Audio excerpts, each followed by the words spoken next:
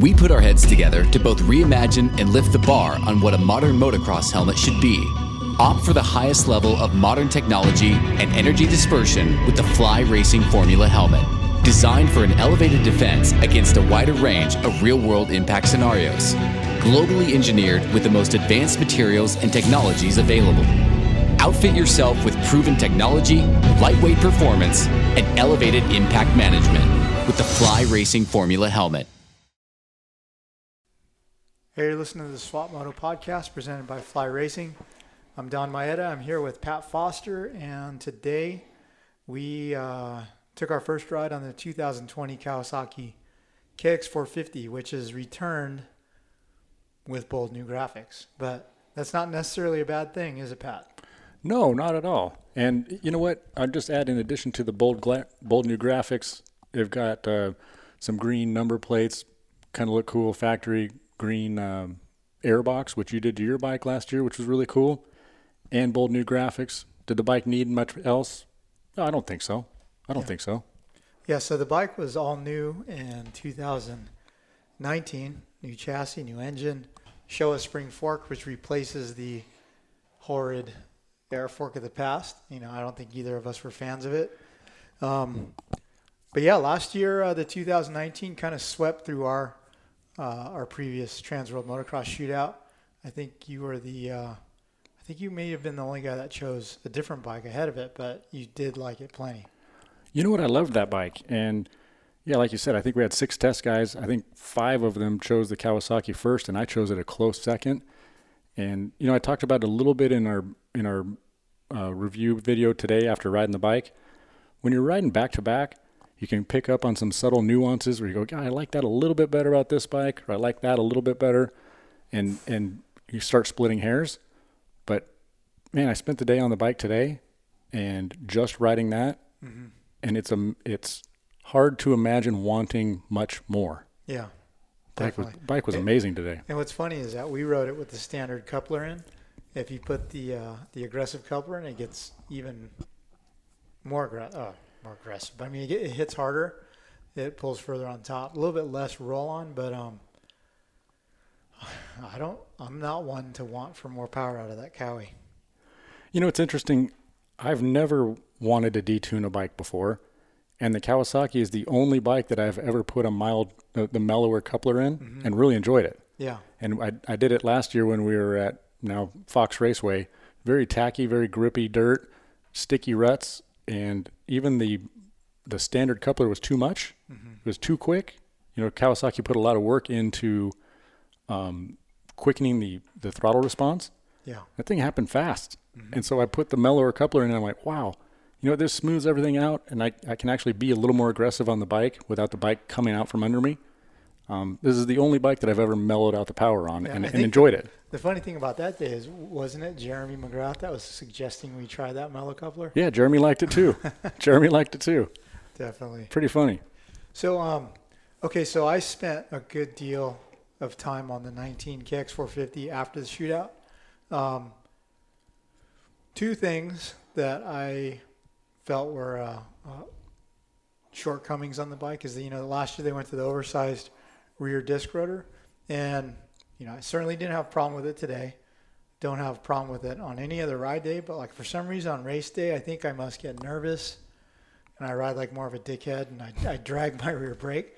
But I want to say the first 3 race weekends on the 19 last year, I would overheat the brake. Around the 4th lap or so, my pedal would go down, and I'd have to like try to stay away from it to get it back, or I'd have to like pump it and stab it.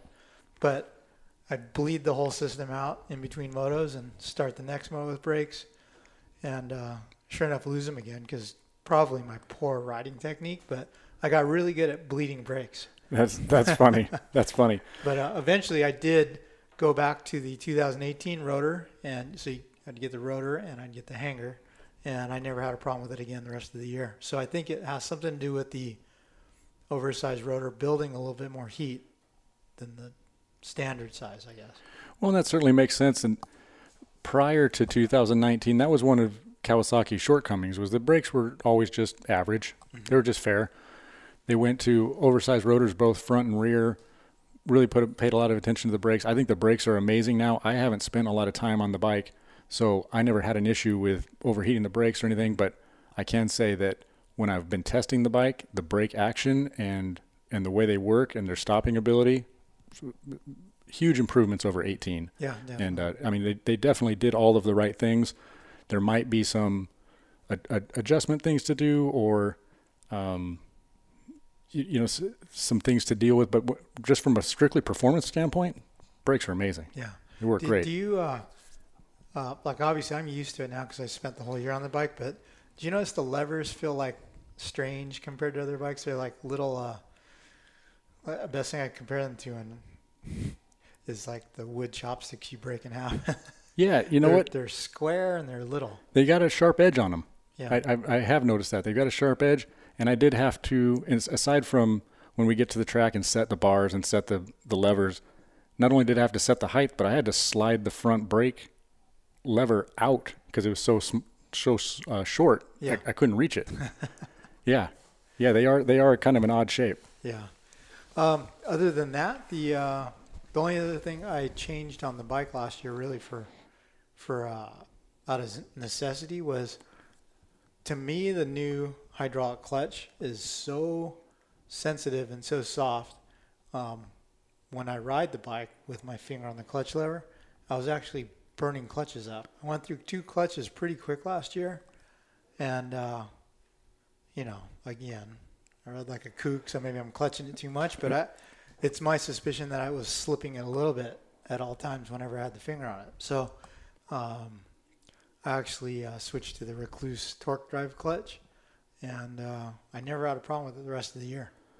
You know, I'm interested to try that. I haven't ridden the Kawasaki with the Recluse clutch in it. I've heard amazing things about it. You're not the only one that I've heard this from, and so I'd love to test it. Yeah, it's well, okay, so a little backstory.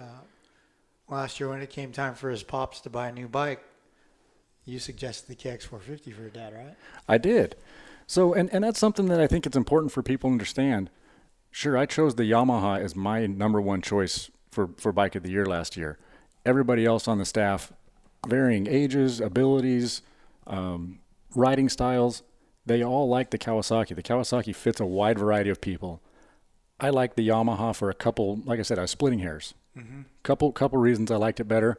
But when it came time for my own dad to say, hey, I'm buying a 2019, what do I get? Yeah. Hey, dude, you need to get the Kawasaki. Mm-hmm. The things that I like about the Yamaha, you're not going to like, and he loves this thing. Yeah. He loves his bike.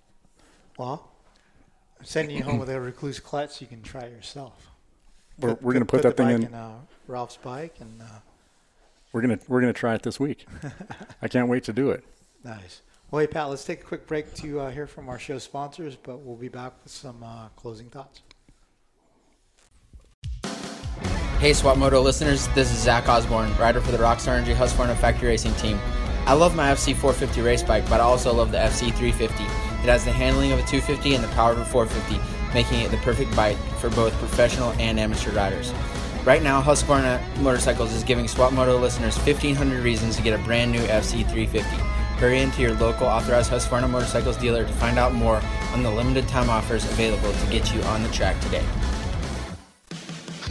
For over 6 decades, Scott Motorsports has pushed the limits of innovation, providing our customers with the most advanced technology available. Scott is honored to be the exclusive eyewear sponsor of the Swap Moto Live podcast. Athletes such as Chad Reed, Justin Barcia, and myself, Adam Ciantrillo, require the best performance, which is why we choose the Scott Prospect Goggle. Recognized as the #1 goggle in racing, Scott is proud to be made in the USA. Check out scott-sports.com to see their complete line of high-performance goggles. Hey guys, Hunter Lawrence here. Lately I've been spending a whole lot of time at the mountain bike trails in the local area on my Intense Primer, and the thing's badass. For how good it is going up the hill, it's amazing coming down the hill. It's comfortable, nimble, and it doesn't feel like you're going to go over the bars every 5 seconds. All their bikes in their lineup are awesome. So yeah, you're ready to get serious about training on a cross-country bike or crushing lap times at your local trails, or if you want to go a bit further, longer and faster, they just brought out a new Taser e-bike, which is, everyone's given the double thumbs up on. So head down to your local Intense dealer or purchase directly at intensecycles.com. Check it out, guys. What's up? This is Christian Craig. As a motocross racer, being in top physical shape is a must, and my favorite way to train is cycling. And whether it's road biking or mountain biking, I rely on Roy Cyclery to keep my bikes in perfect running order. Roy Cyclery has been servicing Old Town Upland, California since 1962. Mention the Swap Moto Live podcast for additional discounts in the shop. What's up, Swap Moto fans? The Toyota of Escondido Action Sports team supports some of the biggest racers in the sport, like Aaron Plessinger, Shane McElrath, Dean Wilson, Axel Hodges, Colt Nichols, Brian Deegan, and more. With over 2 decades of supporting racers, we've become known as the place to buy a Toyota truck in Southern California. Toyota Escondido is a proud sponsor of the Swap Moto Live show, and all you have to do to get the best deal on a quality Toyota truck is mention the show and tell them you want the Action Sports Special. Check us out online at toyotaescondido.com for more. Riders like Justin Cooper, Dylan Ferrandis, Eli Tomac, Adam Intingnap, Josh Hansen, and more partner with Works Chassis Lab for engine mounts and other special parts to add comfort to and enhance the handling characteristics of their bikes. With championships and race wins to prove it, Works Chassis Lab Parts provides the winning edge. Visit WorksChassisLab.com for more information. Hey, welcome back to the Fly Racing Swap Moto podcast. Today we're talking about the 2020 KX450, that Pat Foster and I just rode. So, hey, did you ended up going stiffer on the fork and shock and adding a little bit of rebound, right? I did do that. So I rode it standard and was perfectly happy with it. What did you feel was doing that you needed those adjustments for? You know, this is something that I noticed when I rode the 19 in our initial testing, and then also in the shootout. The suspension settings are a little bit on the soft side for me. I went in three or four clicks on the compression to alleviate the bottoming issues I was having. On some of the bigger jumps, I was blowing through the stroke. And then when you blow through the stroke, it has a tendency to bounce back at you pretty quickly. So I added some rebound as well, just to kind of calm the bike a little bit. In general, the suspension's a little bit on the soft side for me. Today, I thought it was great. It wasn't very rough at Milestone. Had a pretty good feel for the bike. I might have to go in a little bit more if the track got rougher, but basically I was just trying to calm the suspension a little bit. Mm-hmm. You know, if you wouldn't case those big jumps and if you downside them the way that I do, you wouldn't have that problem. I know. I was watching. I was like, hey, listen, if I could ride like Donnie, I wouldn't even have to be messing with this screwdriver right now. Like walking on the water, dude. So what else about the bike? I mean, so I was telling Cowie's Ken Essex today that at one point, a couple of years ago, I had switched my bike to all green plastic. And before I put the graphics on, I took a picture of it because I just thought it looked cool. And I put it on my Instagram and I wrote, Cowie should be green. And people flipped out on it. And the photo got a lot of likes and comments. And some other people reposted it. But I'm pumped on the green plastic. I mean, yeah, it looks a little strange because you got green number plates. But, hey, everybody, even if you don't race, you're putting those decorative numbers on, right? So I think the green side panels are cool. I think it looks great. And, you know, we kind of started this podcast, we were talking about, you spent a lot of time on the bike and you had a couple things that you know, needed some attention. Mm-hmm. But I don't think that we've properly given Kawasaki its due for how good it works. Oh, I mean, going from the 18 to the 19, I mean, it was a drastic change. The bike got slimmer. It although it didn't lose any weight, it actually gained a little bit. Mm-hmm. You got to remember, they put in a spring fork, they put in an electric start. But the bike feels narrower and it feels lighter on the track and so nimble. Mm-hmm. And between the new suspension staying so connected to the track and hitting the braking bumps and a turn in, the bike corners so much better. Yeah. It feels lighter. The ability to move around on the bike, slide back and forth. I mean, this thing is so sleek. Mm-hmm. The bike feels amazing. One of the cool things is, you know, we try to, when we assemble our team of testers to do the shootout, for instance, different sizes, different weights, different abilities. One of the cool things about the Kawasaki is I feel comfortable on it with the stock settings. You can move the handlebars into 4 different positions. You can drop the foot pegs. I like the bike standard. My dad's almost 6'5". He moves the bars 2 spots forward, drop the foot pegs, and he's just as comfortable on the bike as I am. Yeah, it's funny that, bicycles come in small, medium, large, extra large, and, cars come with adjustable seats and mirrors and everything, and, dirt bike's a dirt bike. But Kawi addresses that size difference and offers a great deal of adjustability. There's a ton of room on there. Yeah, it's pretty cool. It's funny, though, is one year I was fortunate enough to get 2 450s from Kawi, and I raced one and I practiced on the other, and it took several months until I was working on the bike side by side, and I'm like, hey, wait, that one's got the foot pegs in the low position and that one's high. And, I never rode both on the same day, so I never detected a difference in it. Oh, that's interesting. Yeah, you would think that for an average-sized guy like me, I would be like, whoa, why are these pegs so low? But, yeah, I didn't notice. I'm not saying that it doesn't make a difference. I'm just saying without back-to-back, riding one day, riding one the other day, they're obviously going to feel different either way because one was a race bike and it's built up a little bit more and newer. So, yeah. You know what? I could see that because my I had 2 Kawis when I was racing. I had a practice bike and a race bike. They felt nothing like each other. Yeah. The race bike was always tight. It always felt fresh. It always felt firm. The practice bike was always a little clapped out. So I could see that. They feel dramatically different even though they're the same bike. Yeah. Hey, you know what I'm pumped on about the Kawi is the performance of the electric starter, because I'll say I'm not going to throw rocks, but there's other manufacturers where the bike doesn't fire up as instantaneously, and the Kawi is just like bam, on the second you push the button every single time. It's immediate. Yeah, it's immediate.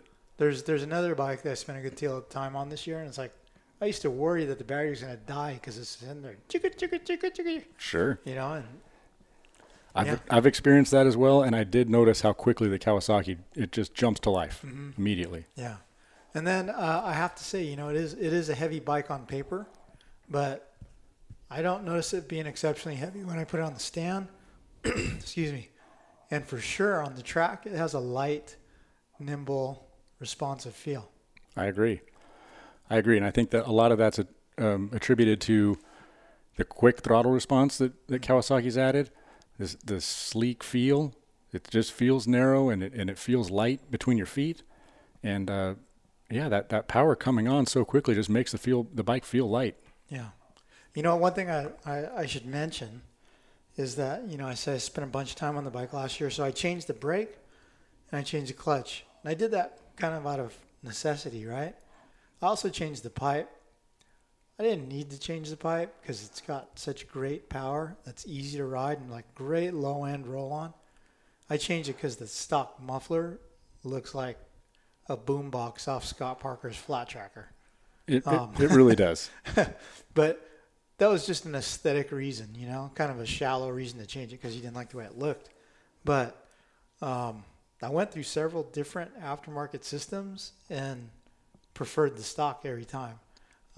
Eventually, I arrived on FMF 4.1.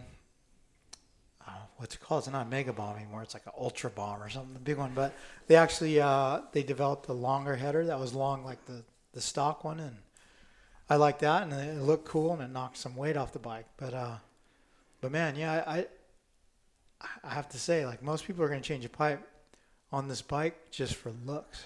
Yeah, I agree, and when the bike first came out last year, we did our intro, and I was really excited about the bike. I did the intro for Transworld at the time, and I was thrilled with the bike. I was amazed at how well it worked, the changes they had made, the amount of attention that they put into it, and then thought everybody would be stoked, and people could not get their eyes off of that muffler. It was like that's what all the comments were. All the comments were about the muffler, and I'm going, guys, you're missing the boat here. This thing is so good. This bike is badass, and you're stuck on the looks of this muffler. I mean, we turn the bike around, take a picture from the front or something. You're blowing it right now. You're focused on the wrong things. Yeah. But it is big. Yeah. It is big, that's for sure. I think another thing that is excellent about the bike is the left side panel airbox access. It's not toolless like the KTM where you just pop it off. You take the 8 millimeter and the 10 millimeter seat bolts. But man, the air filter is super easy to get in and out, and the fact that the air box on the inside is green makes it very easy to spot dirt, grease, anything that's where it shouldn't be. And also because it's a side access, it's super easy to clean. I would just crumple up some paper towels, shove it inside the air boot, shoot the whole air box contact cleaner, wipe it down, pull the paper towel out. And it was it was always a nice peace of mind to know that my air box was spotless. Yeah, absolutely. Ease of maintenance is a big deal. Yeah, and sure. Nobody likes doing air filters. So if you can make an air filter easy, that's pretty cool. Yeah. One thing, I just thought of this. One thing is if you put aftermarket pipe on it, I don't think there's an aftermarket exhaust company that makes a rubber mount as the stock one is rubber mounted, and a solid mount will snap the tab off your subframe. Oh. The vibration, I think, puts a little bit of load on that. So I was actually surprised that Cowie didn't change that part of the frame, because I know a lot of people that broke that tab off, myself included, had to have it heliarched back on with a big, gigantic, fat bead so it wouldn't break again. FMF does address the problem with their pipes. They sell a little tin bracket that goes on there to reinforce things. But yeah, I would strengthen it up if you're gonna put a pipe on your bike before you have that problem.